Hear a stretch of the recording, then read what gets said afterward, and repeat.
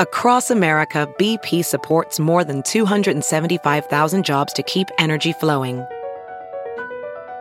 Jobs like updating turbines at one of our Indiana wind farms and producing more oil and gas with fewer operational emissions in the Gulf of Mexico. It's and, not or.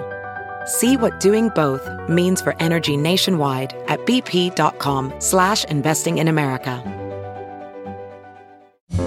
It's Merriam-Webster's Word of the Day for August 25th.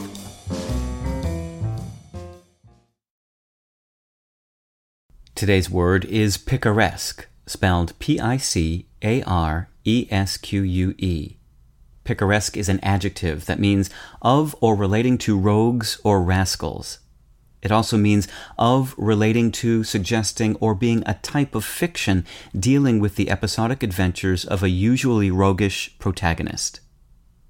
Here's the word used in the Washington Post by Ron Charles.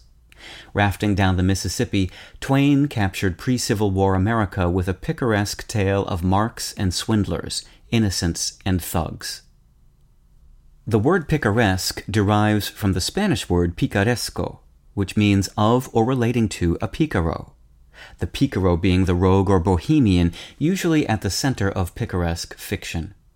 The typical picaro is a wandering individual of low social standing who happens into a series of adventures among people of various higher classes and often relies on wits and a little dishonesty to get by.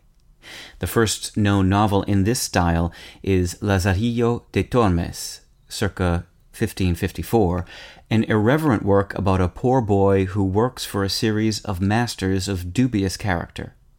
The novel has been attributed to Diego Hurtado de Mendoza, but his authorship is disputable.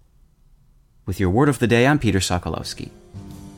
Visit Merriam-Webster.com today for definitions, wordplay, and trending word lookups.